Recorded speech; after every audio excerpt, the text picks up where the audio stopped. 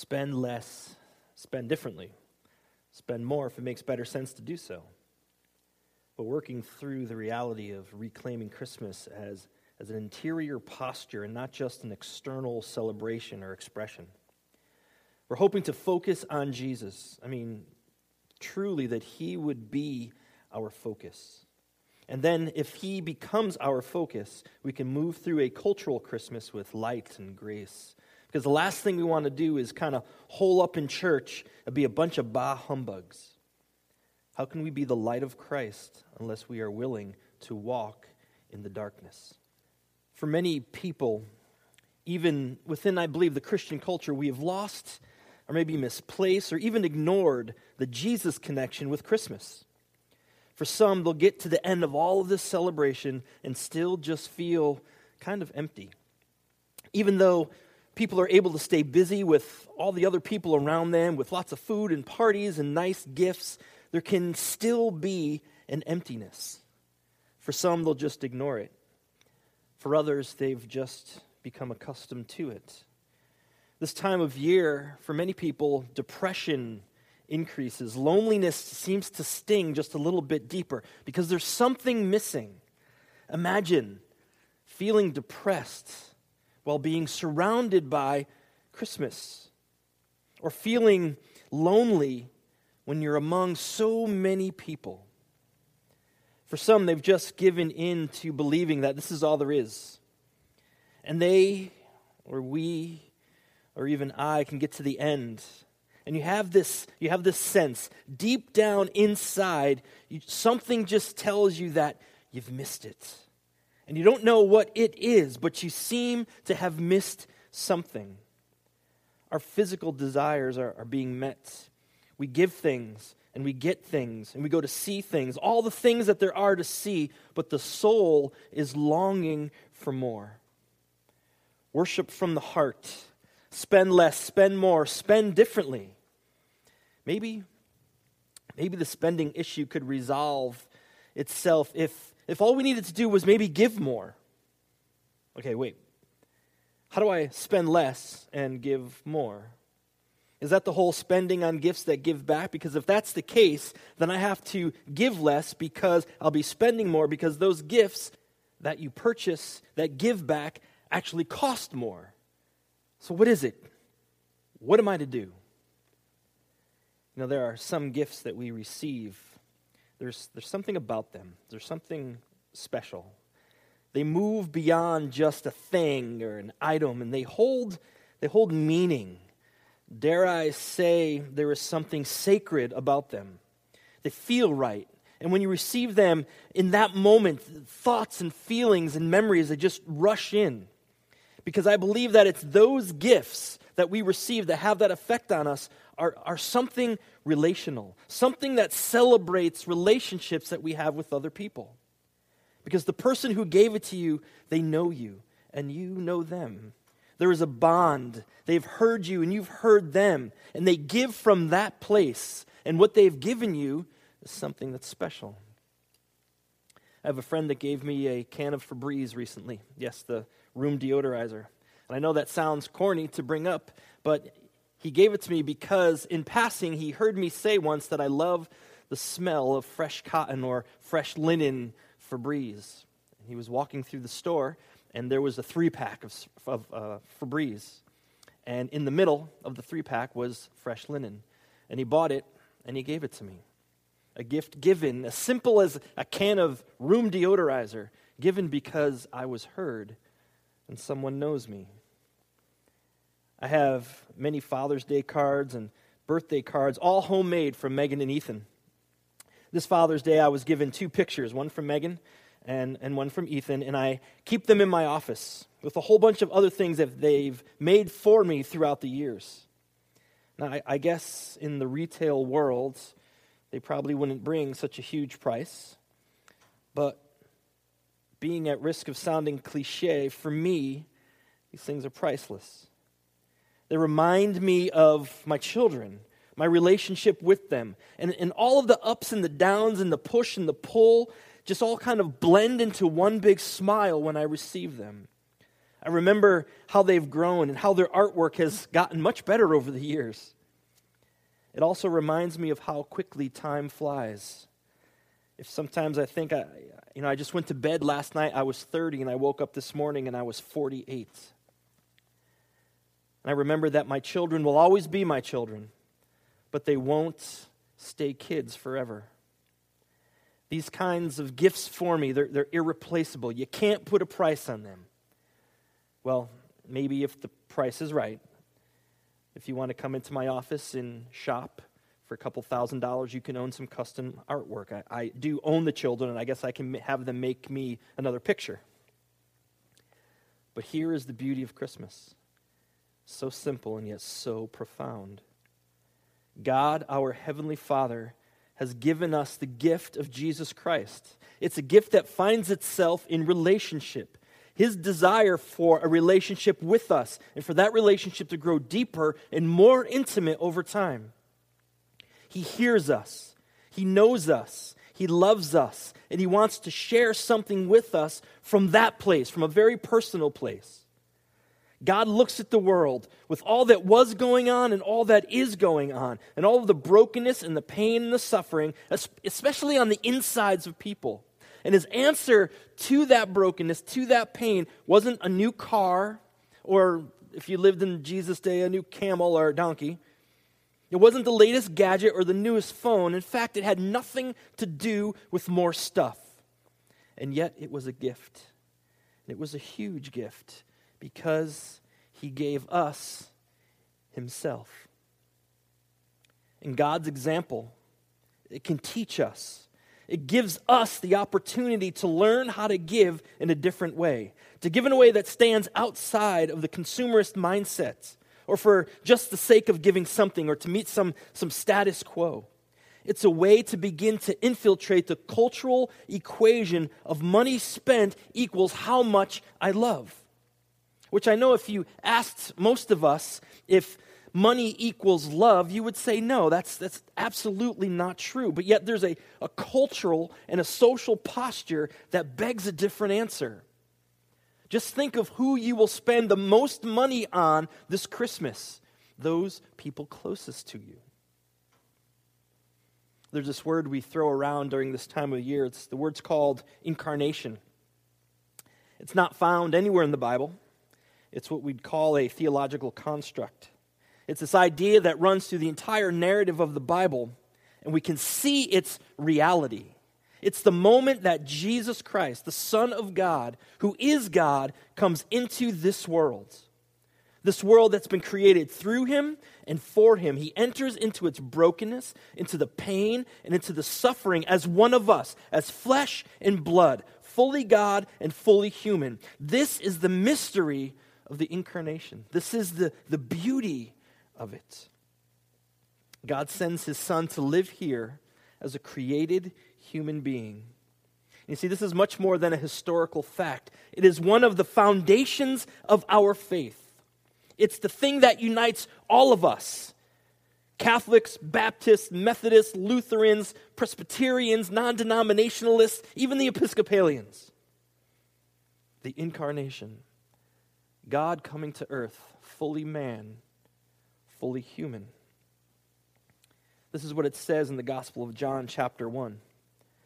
In the beginning was the Word, and the Word was with God, and the Word was God. He was with God in the beginning. Through Him all things were made. Without Him nothing was made that has been made. In Him was life, and that life was the light of all mankind. The light shines in the darkness, and the darkness has not overcome it. So here, we are finally into the biblical text. God creates everything through Jesus, through the Word. Creation wasn't a solitary event that God handled all by Himself. Both were at work, the Father and the Son. It says that the Word was God, not that God was the Word. So there's a big difference in the way that's phrased. There is two, and yet there is one. And we know that there is three because the Holy Spirit is with them both. And we who've been hanging around church for a while, we've read those words often, at least I hope you do. But familiarity breeds complacency sometimes. And these words can not only lose their power, but also the beauty of the gift that they represent. Jesus, God, is with us. Verse 14, it says this, "The Word became flesh and made his dwelling among us. We have seen his glory, the glory of the one and only Son who came from the Father, full of grace and truth." He moved into our neighborhood. He set up shop. God did not require us to move. He came to us. Jesus is our best understanding of God, his nature, his character, who he is. God has become a tangible being, approachable. Though not completely understandable, we can begin to understand him through Jesus Christ. He's given us the ultimate gift, himself. And by doing so, he's reconciled us back to him. The presence of the Lord our God with us fully through Jesus Christ. Jesus does not represent God. He is God. God with us, understandable, accessible, calling us to repent, befriending the outcast, living among us common folk, God speaking and living into the lives of the brokenhearted to bring healing and wholeness. Why? Because he loves us and he wants us back. He became one of us, became a servant. He didn't come as a powerful king to rule over us, which he had every right to do. He is our creator. He is our king. But he shunned the normal idea of kingdom and king and power to show us how love and humility reflect his own nature and his own character. And to teach us the lesson that love and humility can heal and transform the lives of people. And this is what we can proclaim to the world, God with us. And the world right now is in need of some good news. Can we learn to give the way God gave in Jesus? Can we learn to give of ourselves to one another, the gift of our presence? Can we have a deeper, lasting impression on the lives of the people that we love? Luke chapter 2, verse 11 says this, "Today in the town of David, a Savior has been born to you. He is the Messiah, the Lord." A Savior has been born for you and for me. The Messiah will free me from the junk I carry around with me, it seems like everywhere. My faults and my brokenness, even my idolatries. It's a very personal gift, relational. Jesus was a relational type of guy. He enjoyed being with people, talking and eating and just hanging out with them. He generally liked humanity. And yes, at times they frustrated him, but he loved them. No matter how broken or messed up they were, he cared for them. And he cultivated relationships on so many different levels. He poured into the lives of people. On more than one occasion, as he was ministering, he would come to a place of just needing rest. He would need some time off. And there were times that he would give himself until there was nothing left to give. There's this story in the Gospel of Mark when he wanted to get away with his disciples, just to kind of decompress a little bit. And the crowd follows him, and they actually get to where he's going before he gets there. And the text says that he had compassion on them, for they were like sheep without a shepherd. And he taught them many things. Jesus paid attention. He listened. He was involved. God pays attention, and he listens, and he is involved. Can we pay attention and listen and get involved? See, that's a gift that busy people, they would miss because they're so distracted with so many other different things. They forget about the person. I believe that we have all received gifts that have been less than personal. You can almost feel the afterthought in them. That thing that you kind of smiled over and you said thank you to, but then, it just gets put in the closet or in the drawer or on the shelf, and you don't really pay too much attention to it after that. But here's the thing. Not only have we received those gifts, we have given those types of gifts. And for some of us, the gifts that we received, we have re-gifted with the same Spirit. Disposable, generic. Sometimes the thought that counted was the thought that came at the last minute. Kind of like saying, hey, I haven't thought about you in a long time, but I feel kind of obligated to give you something, so here you go, Merry Christmas. I want to keep it real, though. There's only so much of us to go around. And I want you to remember that giving gifts is not bad, it's not evil, it's not shallow. But what if? What if for those people in our lives, the ones we are around the most, our family and friends and coworkers, our neighbors, can we be involved with them in their lives? Can we give of ourselves in a personal, humble, servant-like way? Can Christmas be more than just a time of year? Can Christmas actually embrace an entire change in our lifestyle? The way we interact with people. Philippians chapter 2, verse 6 says this, who being in very nature God, did not consider equality with God something to be used to his own advantage. Rather, he made himself nothing, by taking the very nature of a servant, being made in human likeness, and being found in appearance as a man, he humbled himself by becoming obedient to death, even death on a cross. The gift that God gave cost him something. It had a steep price for the creator of everything. The price could never be measured in money. He made himself nothing, emptied himself of all that is royal and divine of God, and became one of us. He did not come forcefully, but he came in all humility. And this truth, this gift to us, can and should inspire us to do the same with the people in our own lives. Can we empty ourselves and become a servant to those around us? I think we have to begin by asking a simple question. What does that even mean? What does that look like? What does it feel like? God's gift to us cost him everything. His gift would take his very own son to the cross to die for us.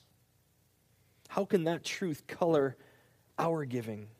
How can we reflect that to the people that are around us? I'll say this, that to give in this relational sense is going to cost us something.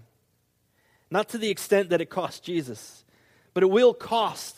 It will cost us time and commitment, even our resources, even money.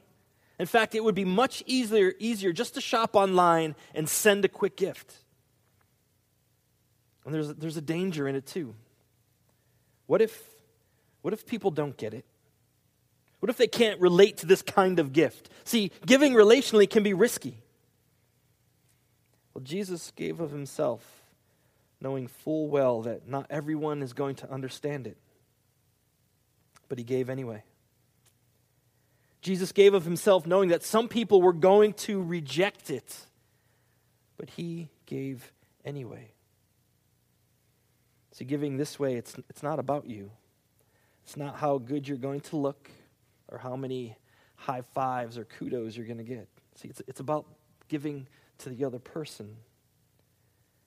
Relational gifts given in humility are gifts given in grace. And any gift that's given in grace, in humility, God is honored and God is worshiped.